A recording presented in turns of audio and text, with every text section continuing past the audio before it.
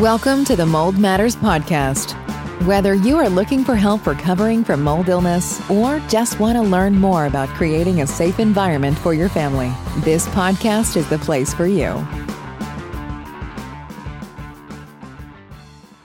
We're live.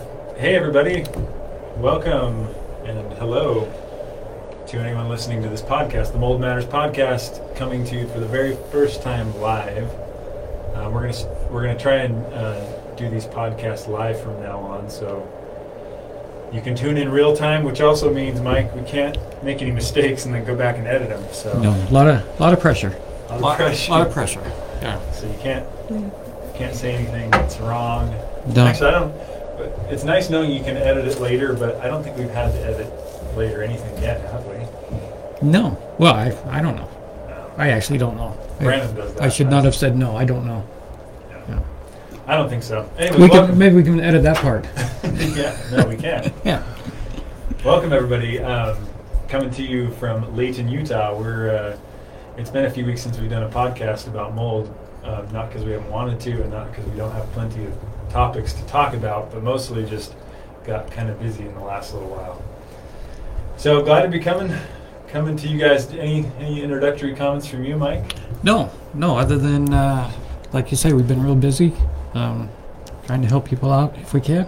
And no mold jokes or anything? I don't have any mold jokes. They'll come as no, we. Yeah. I think as we talk. They present themselves. If you find a good spot, please. I will insert it. Yeah, I can't. It's in my DNA. I can't help that. Yeah. Awesome. So today we actually talked about this last podcast, and this can hopefully be a resource to anybody, even a customer of Pure Maintenance, or any customer, I shouldn't say of that, but a customer of any mold company, anyone who's interested in mold in general, and how to understand how mold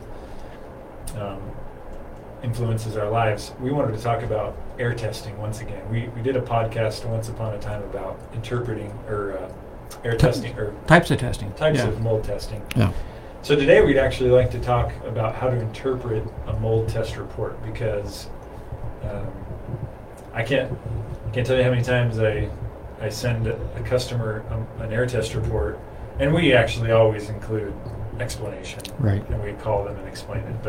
But if there's some reason I didn't have a chance to explain it to them, and they get one of these in the mail or in their email box, they are wondering what the heck is going on here. Heck, yeah. Thanks for that, guys. Thanks for a list of mold. And, I wanted to throw in something. I want to preface this conversation with something that we've told people for years, and that is that a air quality test is just a tool. It's not a definitive answer to anything that's going on in your home. It's just a tool, and to figure out what's going on in your home relative to mold, it takes a lot of things besides just pulling 75 liters of air into a cassette and sending that to the lab. So I just want to make sure you understand that it's a tool, and it's an okay tool, but there's nothing definitive about an air quality test. And I think that'll come out as we go over some of these air tests, because I think we'll see that knowing other information is going to be absolutely crucial to knowing, is this a serious issue or not, right? Right. That's almost more important information than what we get here. But right. So this is kind of a unique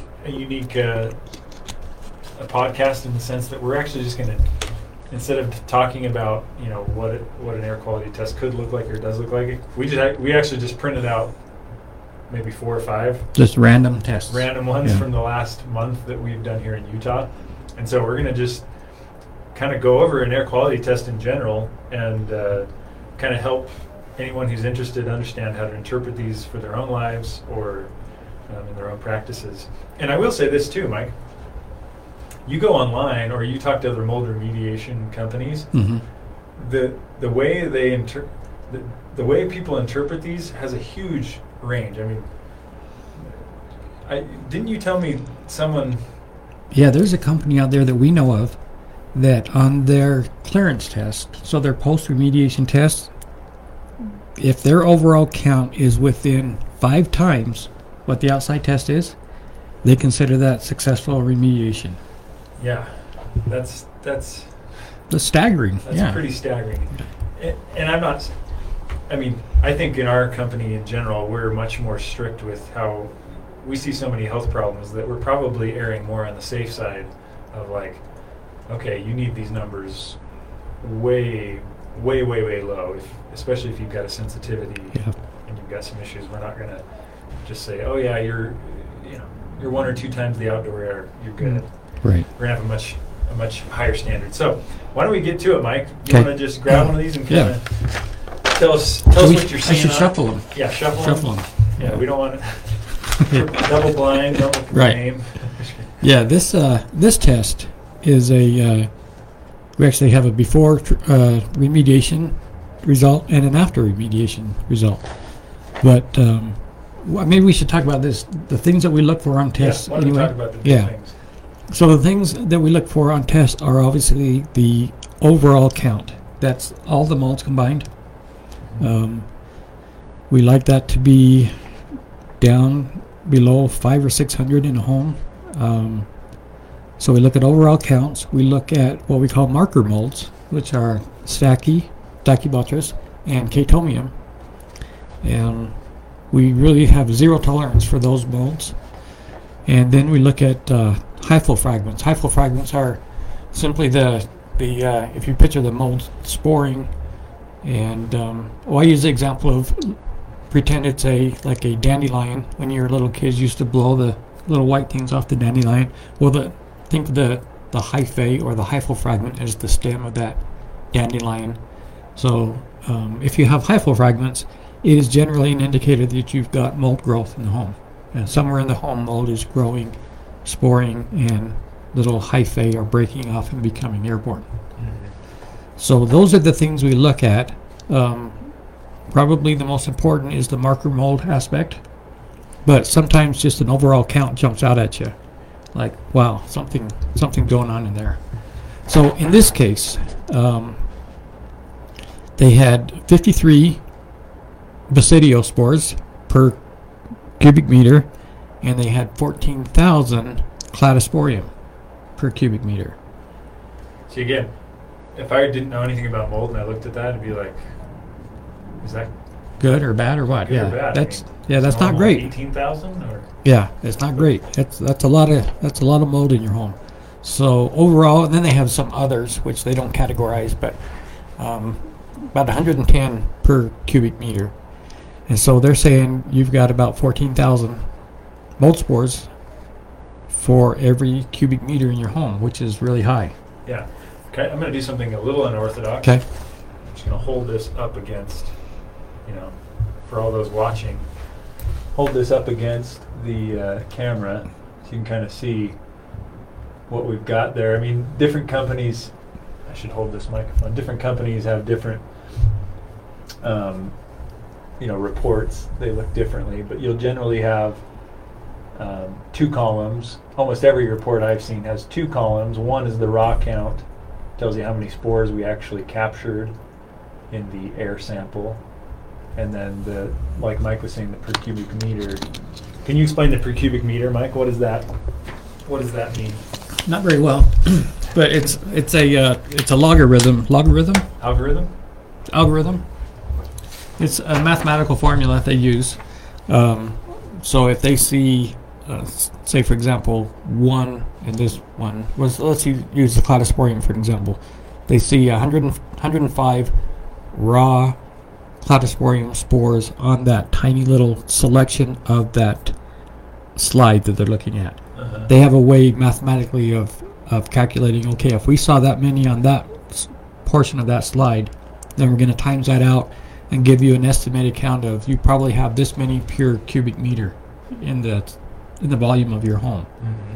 So you think about a cubic meter, it's not that big of a volume, and to think you've got 14,000 in every cubic meter of that home, that's significant. That's significant, yeah. And you kind of mentioned earlier, you generally want to see that down, the total count, not just Cladosporium, right. But if you total all the molds on an air test, you want to see that down closer in the 500-600 range, yeah. right? Yeah. Regardless, this comes up a lot, regardless of what's going on outside. Yeah. If I've seen some people say, well, I've got 5,000, for example, aspergillus outside, so as long as I'm under 5,000 inside, I should be good, right? Well, I don't necessarily agree with that at all. Yeah. Your house you've got filtered air. It should be cleaner than what the outside air is. Yeah, we were just having this conversation before this, Mike, because I'll have to, from an home inspector who does mold testing just as a part of his business. It's not his focus, but he'll take an air sample and he'll see, oh, you had 3 cladosporium outside and you have 4 inside. Your house is in trouble, and it's not necessarily in trouble. Right. It's one more, or on the reverse, outside, you had counts of 4,000 or 5,000, right, and you're only at 3,500. You should be okay by his wisdom. Yeah, by that logic, but right. And I think, I don't know where you kind of come up with your numbers from, but would you say it's largely from just seeing the health of people, or? Oh, absolutely. Yeah. Is that where you're getting your 500-600 from? Yeah, I just, over the years, I've just learned that, anything over that count, and again, it goes back to this thing is a tool. Yeah. If somebody has say for example, they have no marker molds and they have 1,000 overall count, do we recommend treatment or do we not recommend treatment? Well, that, again, is just a tool. If everybody in the home feels perfectly fine, there's no smell that they can detect. No visible mold. No visible mold. It's probably just fine. It's a decision the customer can make. It's not our decision to make for them. But if you have someone who is been to see a healthcare practitioner, the practitioner believes that they have mold toxicity problems, and you get a 800 or 900 count, that is enough information for me to recommend that we probably treat the home. Yeah, especially because, that's why you emphasize the kind of unreliability in some sense of these, because, if they're getting sick at an 800, there's probably something going on there. Yeah. We need to bring it down. Actually, grab this other one, because this is one that I think was helpful right here. That you were, that was the same thing where you were telling me we probably need to know something about the family. Right. So this one, talk about it. Yeah. So this one, we tested 3 different places: the basement, upstairs, and on the main floor. The overall counts were pretty good. Basement had an overall count of 370, upstairs 270, main floor 550. Basement and upstairs, no marker molds, very few hyphofragments. Actually, no hyphofragments, which is very unusual. Yeah. The only red flag on this entire report is Stachybotrys, one Stachybotrys. And this is appeared. A question. Yeah. Just one, though. Just one. Just one Stachybotrys. Just one, and we sent that one to the lab. Yeah. But no. So again, it's, you get back to, well, that's what we consider a zero tolerance mold, but the argument could be, well, seriously, one mold spore? Well, that's where, again, this becomes the conversation of, well, what's going on with your family? Is somebody sick? Is somebody, as a healthcare practitioner suggested that you might have mold problems? That, along with one Stachy, even as insignificant as that seems, in my mind, is enough to consider remediation. Well, can I tell you the background of that air test now? Because I took that air test, and I showed up an hour early, and it was a rental house. Because I was an hour early, they weren't there, didn't answer, so I decided to go over to go get some lunch at a local Thai restaurant. I go to this Thai restaurant, and I see my old friend who actually used to live in that very house that I was going to do this air sample at. And I talked to him, and I was like, I'm going to do a mold inspection at this house that you used to live in. We figured that out. And he's like, oh yeah, when I lived there a few years ago, we had a big flood upstairs, and it kind of poured over, even got down into the basement eventually. He's like, from what I remember, we had some guys come in and take care of it. Yeah. But that was the first part of my investigation, right? Right, Like that's yeah. going into how I'm going to look at this air test. Yeah. Then I get to the house, and the renter, he's like, ever since I've moved in here, I got sinus issues. Yeah. So, to your point, one stacky and relatively low numbers, but then, oh, you had a flood a couple years ago. Oh, this guy, as soon as he moved in, he's having Right. symptoms. And his doctor, I think, suggested him, to check out a mold Yeah. problem at the house. Right. So all of a sudden, that goes from like, bubble to, I think we ought to Right. treat, right? Yeah. Yep. That just shows how important that Yeah. ancillary information is. And this really is an unusual test. I didn't notice this before the podcast, but to have 0 hyphal fragments is really unusual. But especially on all 3 levels. Yeah, that is unusual. Okay. Okay, Should we now go to this another one? So I've done pretty much all these. These are ones I did. So Okay. I have backstory if you want on any of these. But this Okay. one is a young couple who had was having the baby, 8 months old, was having lots of problems that the doctors couldn't figure out, and she was having breathing problems herself. And so I took 4 tests. Okay. That's kind of the backdrop here. That might help us understand what's going on in these tests. Okay. Is this the one? Is that the right one? It's all 4 of these. Oh wait, no. Well, I gotta. We should have shuffled. Should not have no, shuffled. we We shuffled. too much. Yeah. These 4. Okay. These. Oh yeah. So master bedroom. The big red flag is not only the overall count being 1900, but Chaetomium, which is a marker mold, 590. That's serious stuff. Yeah. The baby's bedroom, Chaetomium 160, overall 1300. The bathroom, again, has Chaetomium, which I would suspect if there's any Chaetomium in the house at all, it's also going to be in the bathroom because that's where the moisture is. 170, and then in the living room, listen to this, 98,000 Chaetomium per cubic meter. Yeah. So yeah, these guys need remediation. Yeah. And I will report we remediated, and I called a few days later, and she's like, the baby they're still figuring out. She's like, I can breathe so much better Oh, good. instantly. Great. I will say too, a little background. I mean, when there's Chaetomium, there has to be some kind of water damage. Am I wrong? Historically. 95% of the time, yeah. There's going to Yeah. be water damage. At least yeah. that to that level, there has Yeah, to be absolutely. some kind of water. That's what isn't that kind of Yeah. what the marker molds are saying? Is, Yeah, yeah. These are not molds that typically you find in great Yeah. abundance outside. Yeah, they're not just floating in your window when you Right. open it. I mean, these are mold spores that are associated with Yeah. water damage. And again, part of my interview in the these were just my tool. When I interviewed them, they said our window wells have flooded dozens of times when it comes into the house. Yeah. We try to sop it up and, Yeah. mop it up and air it out as well as we can. But I kind of pieced together all those pieces of information, and then in this case, I feel like the air test was just sealing the deal, basically. Yeah. It wasn't. I don't even know if I needed that, but that just Right. confirmed that.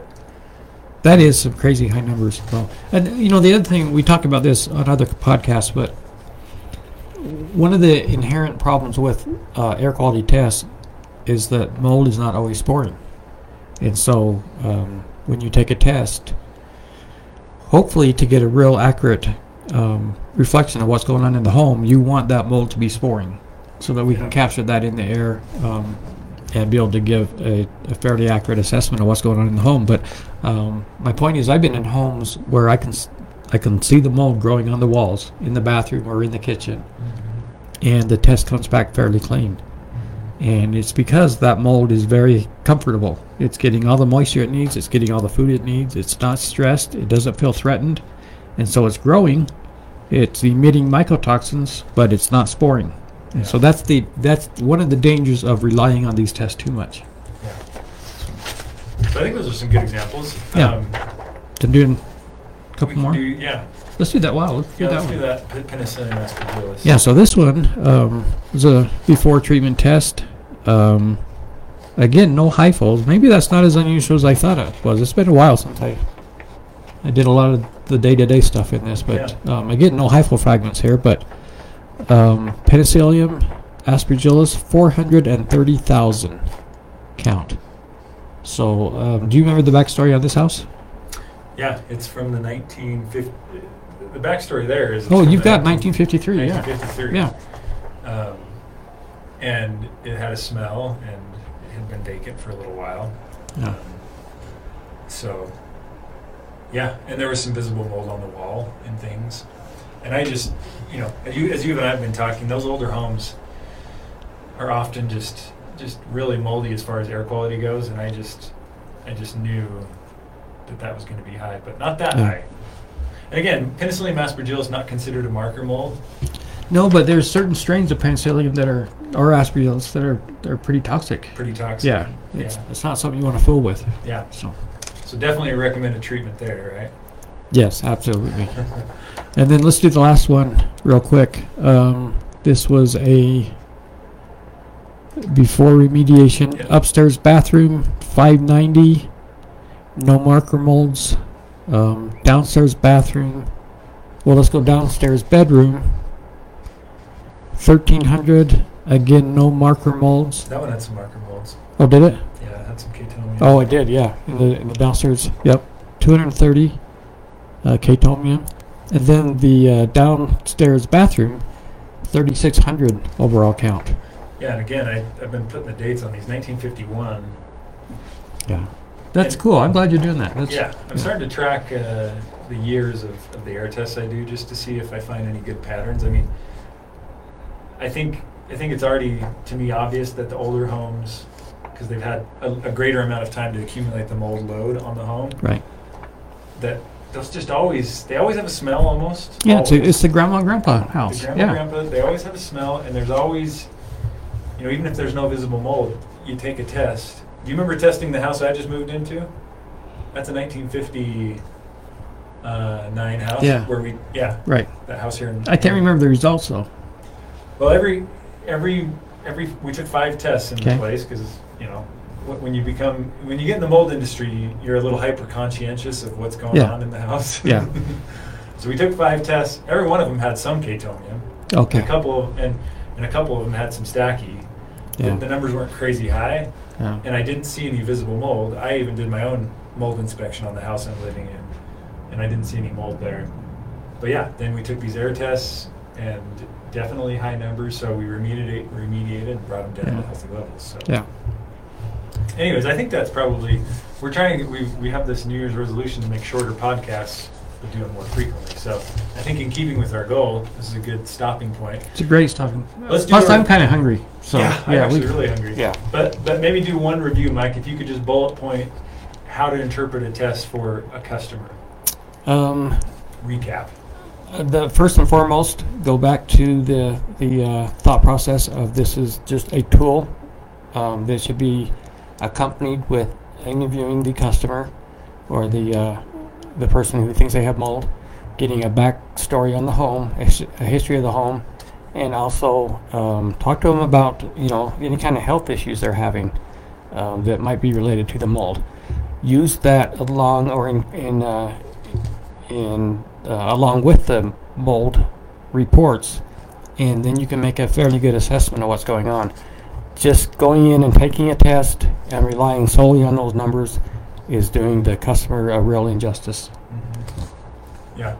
And but when you're interpreting those, can you recap the 3 or 4 things you look at? Yeah, we look for hyphal fragments, which tells me that the mold is active and growing. We look for overall counts, being just astronomical, and then we look for marker molds, Stachybotrys, or Chaetomium. Even low numbers on those, right? Yeah, even low numbers. We say zero tolerance on the marker molds. Okay. So. And then was that it for those? That's it. Yeah. Okay. Well. Oh, you know what? We can talk one more real quick thing. I just hit me. Background debris. Yeah, that's on every air quality test. Yeah, background debris. They give you a score of 1 to 4, meaning how, I guess, for lack of a better way to explain it, how dirty is that cassette when it comes in? Yeah, because or is that slide? They're sucking in all kinds of dust and grime and pollen. You've looked at those air quality slides under the microscope. Yeah. Your microscope. Yeah, many times. Right? Yeah, and they're full of debris. So my point is, if you get for example, this downstairs bedroom, they have a background debris of 4. Well, that means it had more the most. They gave it a score of 1 to 4. 4 means it has the most. Yeah. So what happens is you fill that slide up with debris, and then you can't collect any more particulates. Mm-hmm. So you use that number along with the 1,300 and realize that 1,300 could actually be much, much more. There was no room left on the slide for it to stick. Yeah. So that's an important concept to understand. Well, and is it also true that when those things get really dusty, because they're doing a visual, right? Yeah. Does it become increasingly hard to even tell if that is a Stachy? I think so. Yeah. Or an Aspergillus or whatever, because there's so much. Yeah, and there's been studies released out there where companies have sent basically the same sample into labs, and the labs will read them differently, and so it's not an exact science. It's not, and I guess I could say too. I mean, often these air samples will retrieve some results about skin cells and pollen. Yeah. From a mold perspective, I don't know that there's that much to be said on those. No, really no value to that. Yeah. But if you have a pollen allergy or something like that, or skin cells can, be related to asthma. So there could be some stuff there for you if that's more of your thing. But from a mold perspective, that's just kind of additional information. Yeah. All right. Thank you guys for joining us, and until next time. Thanks for listening to the Mold Matters podcast. Be sure to subscribe for more in-depth information on mold illness and recovery.